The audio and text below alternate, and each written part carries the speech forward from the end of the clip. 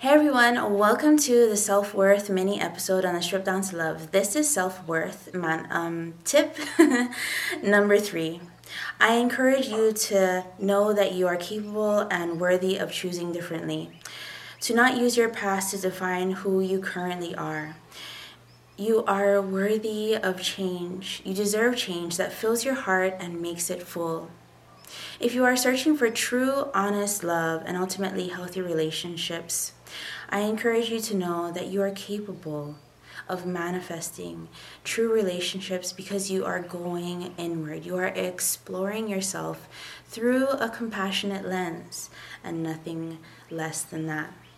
As we move along with life, our past is not there to define us, but to have taught us a lesson. Okay, these are all lessons, and once you get the lesson, your life will be so much brighter.